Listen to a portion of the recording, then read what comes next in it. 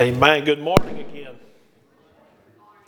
This morning we continue our study on Advent as we followed along with the CWC lighting of the Advent candles, and we've kind of looked at the different traditions and the different things of why we do and light these candles. And I've often shared with you all that I thought we just lit these candles so the ladies would have an opportunity to take up money. And so we got a chance to take up money this morning, but there's still more to be learned than just an opportunity to take up an offering. And this morning we're going to be talking about the candle of joy. And we're also going to be, they lit the pink candle. I've always wondered why there were 3 purple ones and 1 pink one. And as I looked it up, I found different ideas about what it was and why it's a different color. But most people agree that it kind of shows a transition for us. A transition to more of an anticipation and a shift to celebration, much like the shepherds did whenever they found Jesus, or they heard the good news about Jesus and came and found Him. So this is a celebratory time, and this morning we have a message that is very much about celebration when we think about joy, and yet we're also going to look at how joy can sometimes be elusive. Joy can be difficult, and joy can be something that is very hard to find in the midst of a lot of brokenness.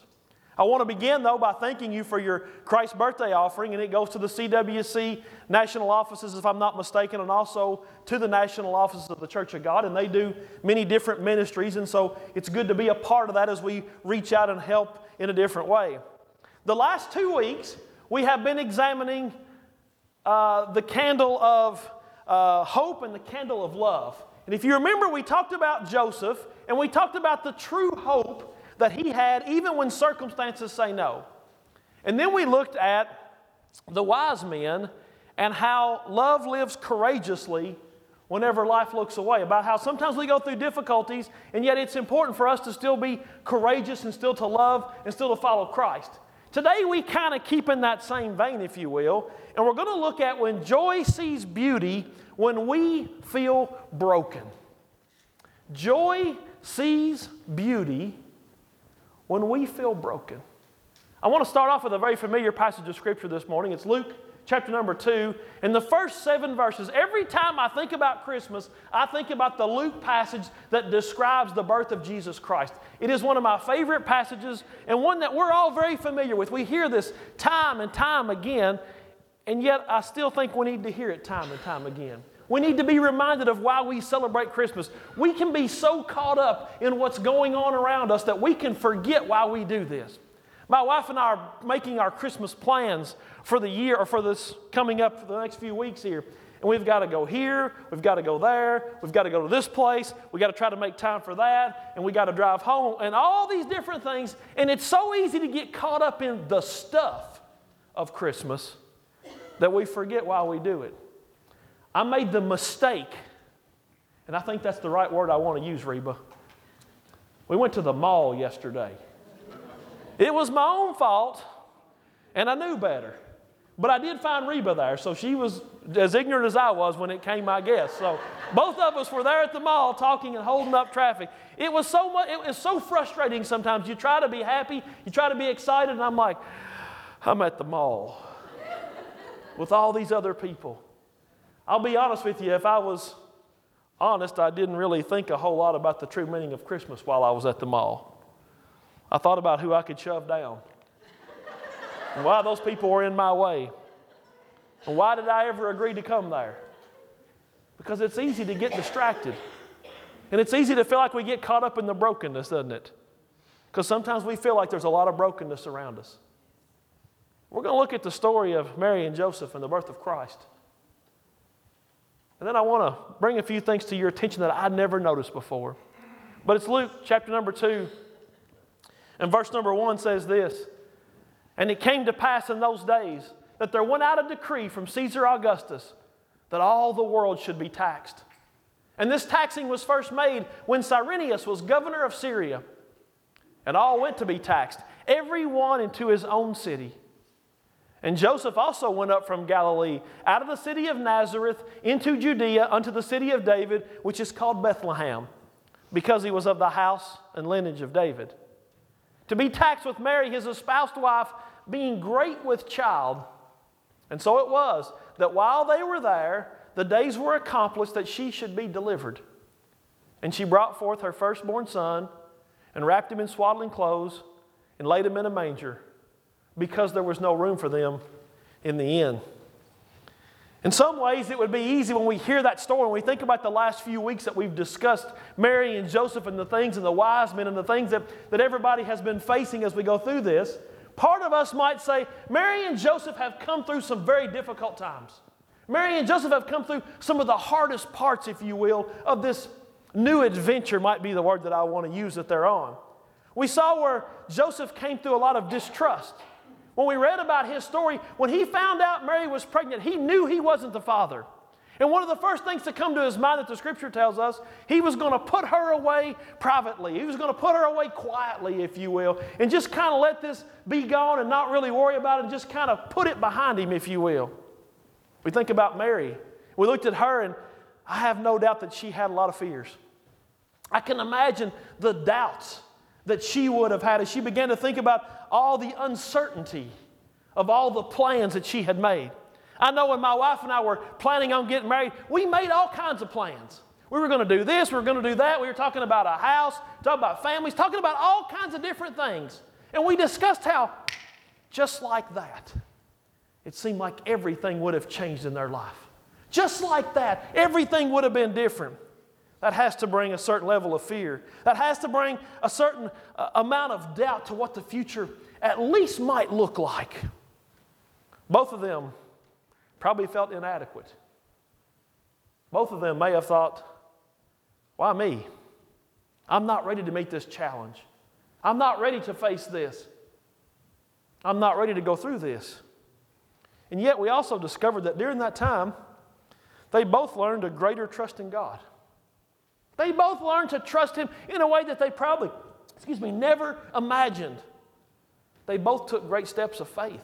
You might even call it leaps of faith. It would have been easy to walk away. It would have been easy for Joseph to say, I'm finished with this situation. And yet, when the Lord told him the news from the angel, when he got that message from the Lord through the angel, we see where he said, I'm going to follow. That is a leap of faith forward as he went through. He was ready and prepared. They both had chosen hope. They both had chosen love, as we've been talking about the last 2 weeks. And when I think about that, I'm like, what a great story it is. Here they are now, having this baby.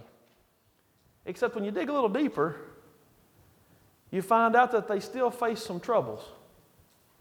It wasn't just that they had these dreams and all of a sudden there's a baby there.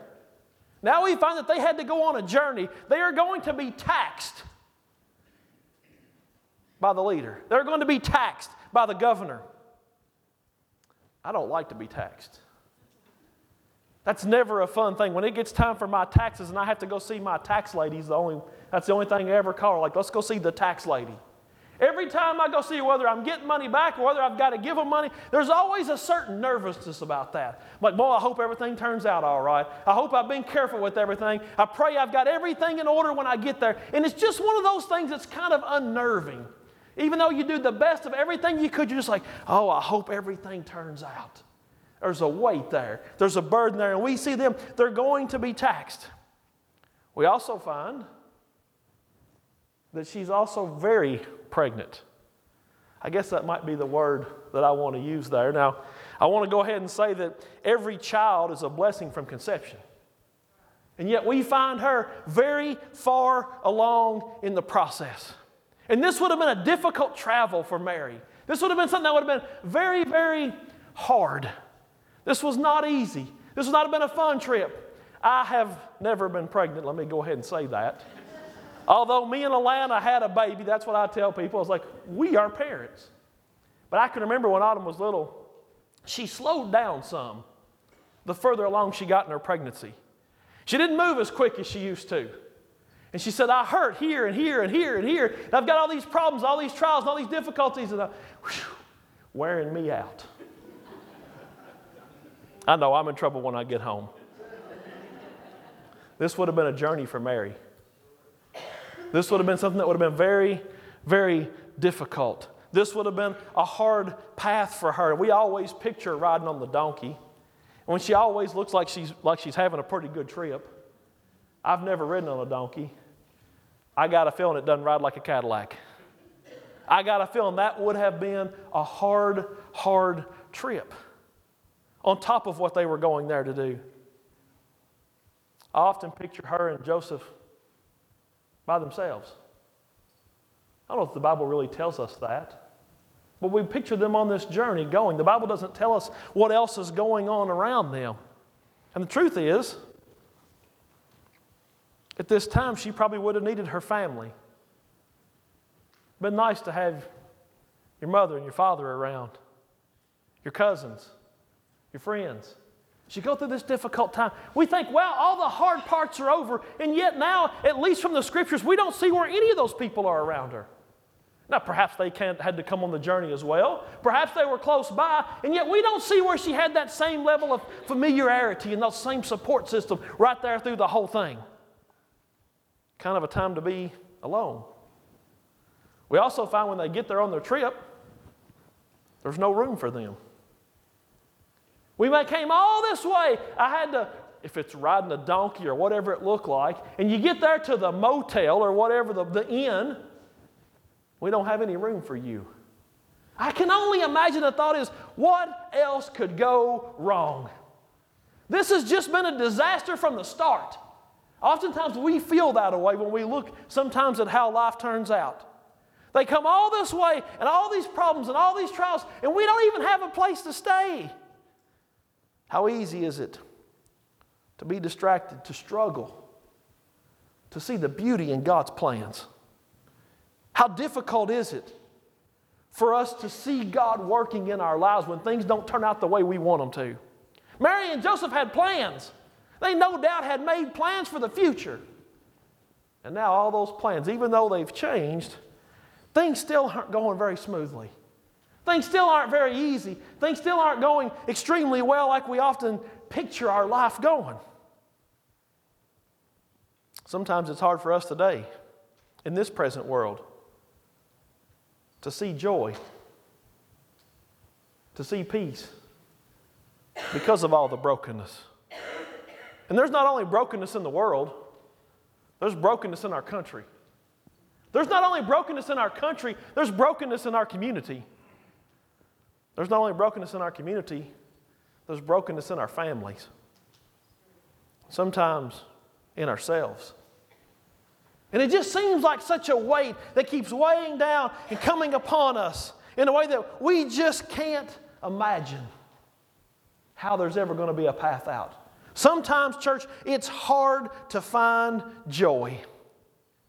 Now, when I think of joy, I think of skipping through the tulips, gumdrops and lollipops and happiness and just smiles all the way around. And yet, sometimes joy is more than that. Joy doesn't always just come in the form of a smile. It comes in a praise of the heart.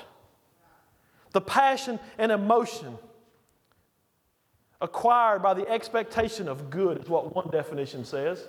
Another states it this way: the happy state that results from from knowing and serving God. I like that one. One of my favorite ones was this: joy is defined as the fruit of a right relationship with God. That was one of my favorite ones. The fruit of a right relationship with God. It is not something people can create by their own efforts. It's hard to make yourself joyful, isn't it? I have tried to learn to love going to the mall at Christmas time. I can't. I think I'll be excited when I get there. I think it'll be great when I get there. And it's just like I remember every time I get there. Perhaps if I put more focus on how much Alana likes the mall. Perhaps if I focused on what a joy it is that I have the opportunity to give a gift to someone. What if I put my focus back on Christ and think, wow, I have the health to get out here. And all these people, in some small way, are celebrating with me. Maybe not in the way I'd always like to see, but they're celebrating with me in some small way. In many ways, joy can be explained as recognizing the goodness of God working in our lives and remembering the hope that He gives each and every one of us, even in the midst of a broken world. And yet oftentimes, we don't even allow God to reveal a true joy into our lives because we're too focused on the brokenness. We're too focused on what's wrong. We're too focused on the failures, not only of ourselves but of others. It's easy to look around and go, you messed up here and here and here and here. What a mess. I've had it up to here. And sometimes that's how we feel, isn't it? Sometimes that's the thoughts that come into our mind. And God wants to reveal a greater joy to us, and yet if we're not careful, we can't see it. We're too distracted. Sometimes we fail to recognize just the simple blessings that He gives us. Just the simple things. And those are the most important things. Opened my eyes this morning. I could see. Got out of the bed this morning. I could walk. I got a chance to huff at the mall and complain. I could fill my lungs up with air. I had the strength to complain. I had the strength to gripe. I had the strength to whine. God's been good to me.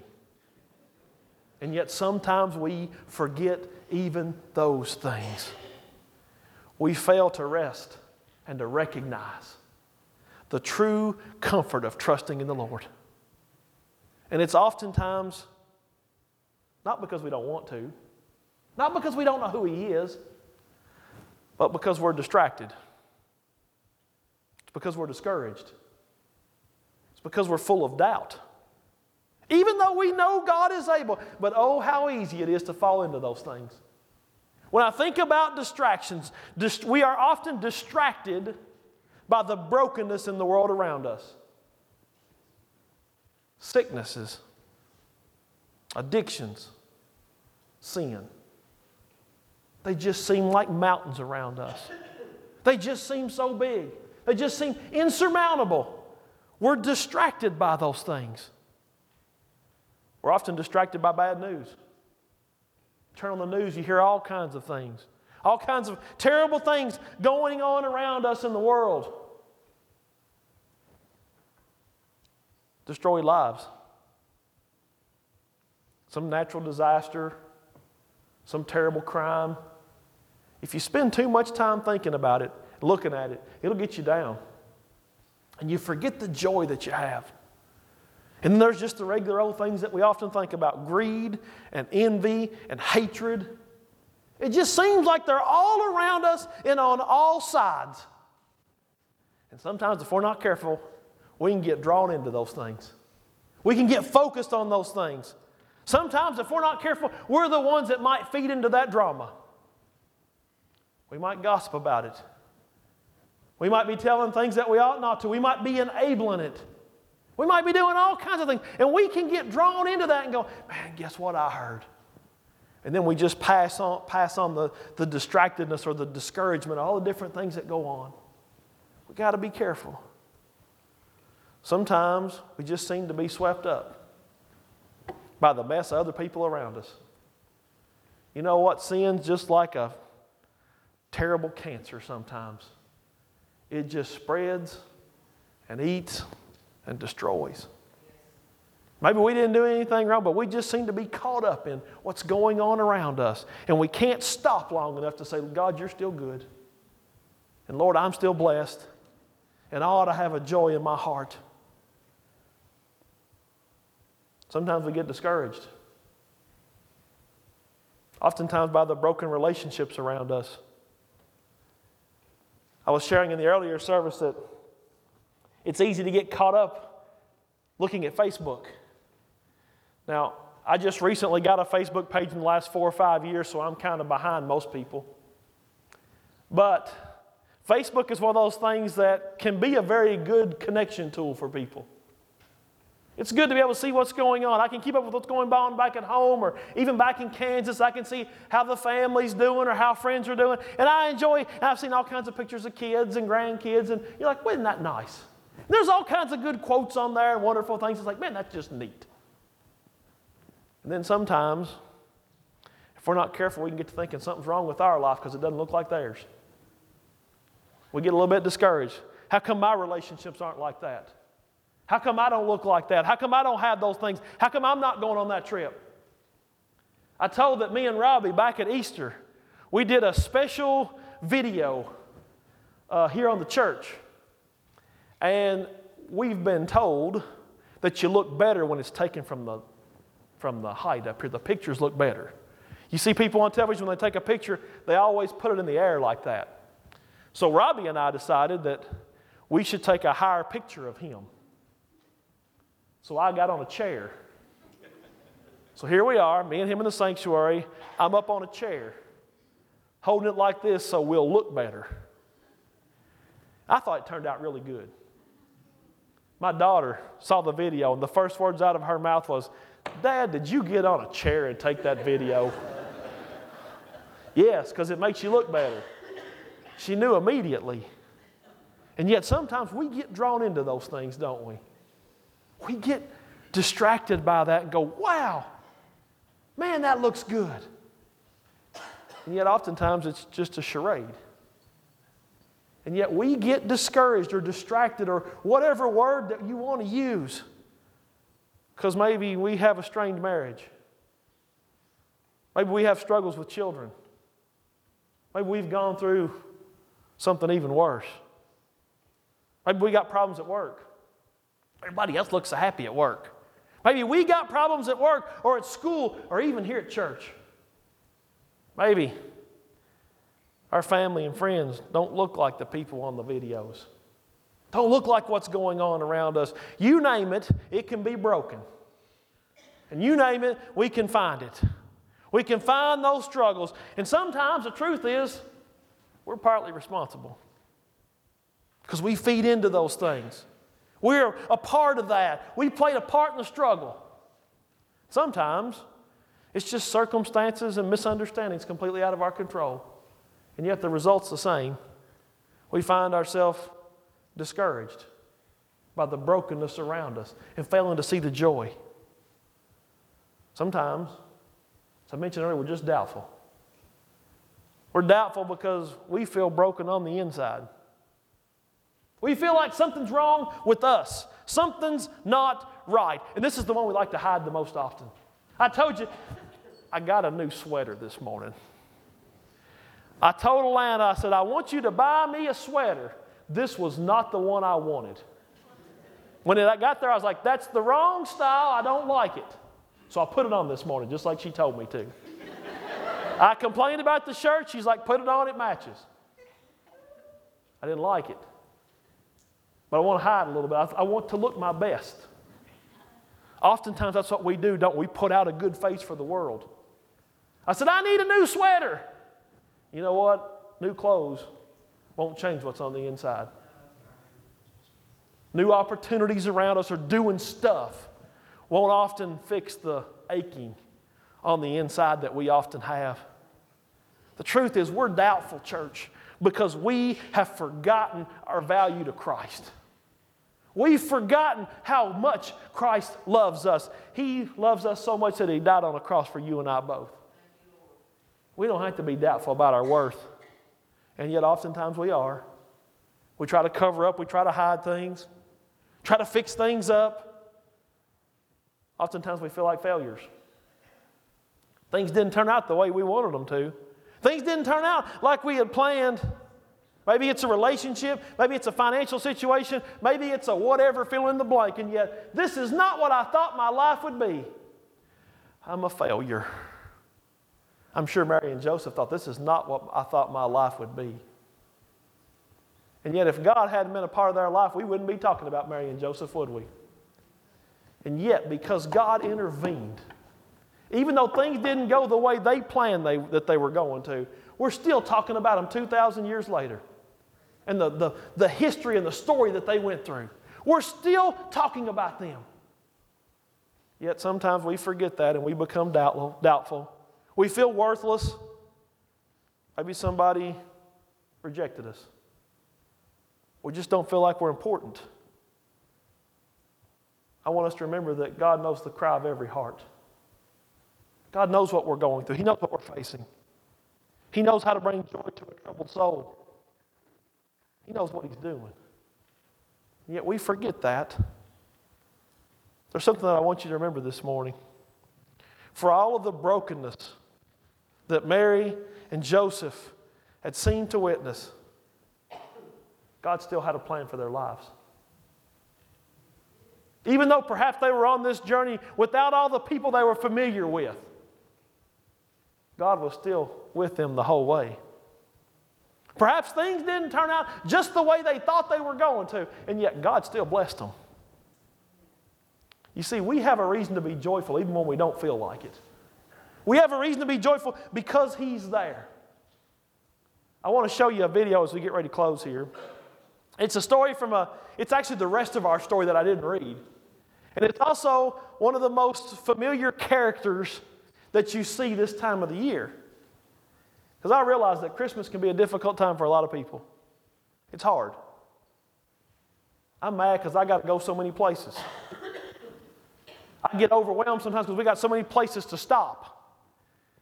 And yet there are some people who have no place to stop. I'm upset because I have to buy so many gifts. I'm thankful God's blessed me with enough to buy a gift. And that I have people in my life that I want to give a gift to. Some people don't have that. You see, oftentimes we forget that this is not just a time of joy in maybe the natural sense, and yet it is always a time of joy because of what we're celebrating. As they put up this next video, Mary and Joseph's greatest joy came because Jesus was there. And you know what? He's still here today.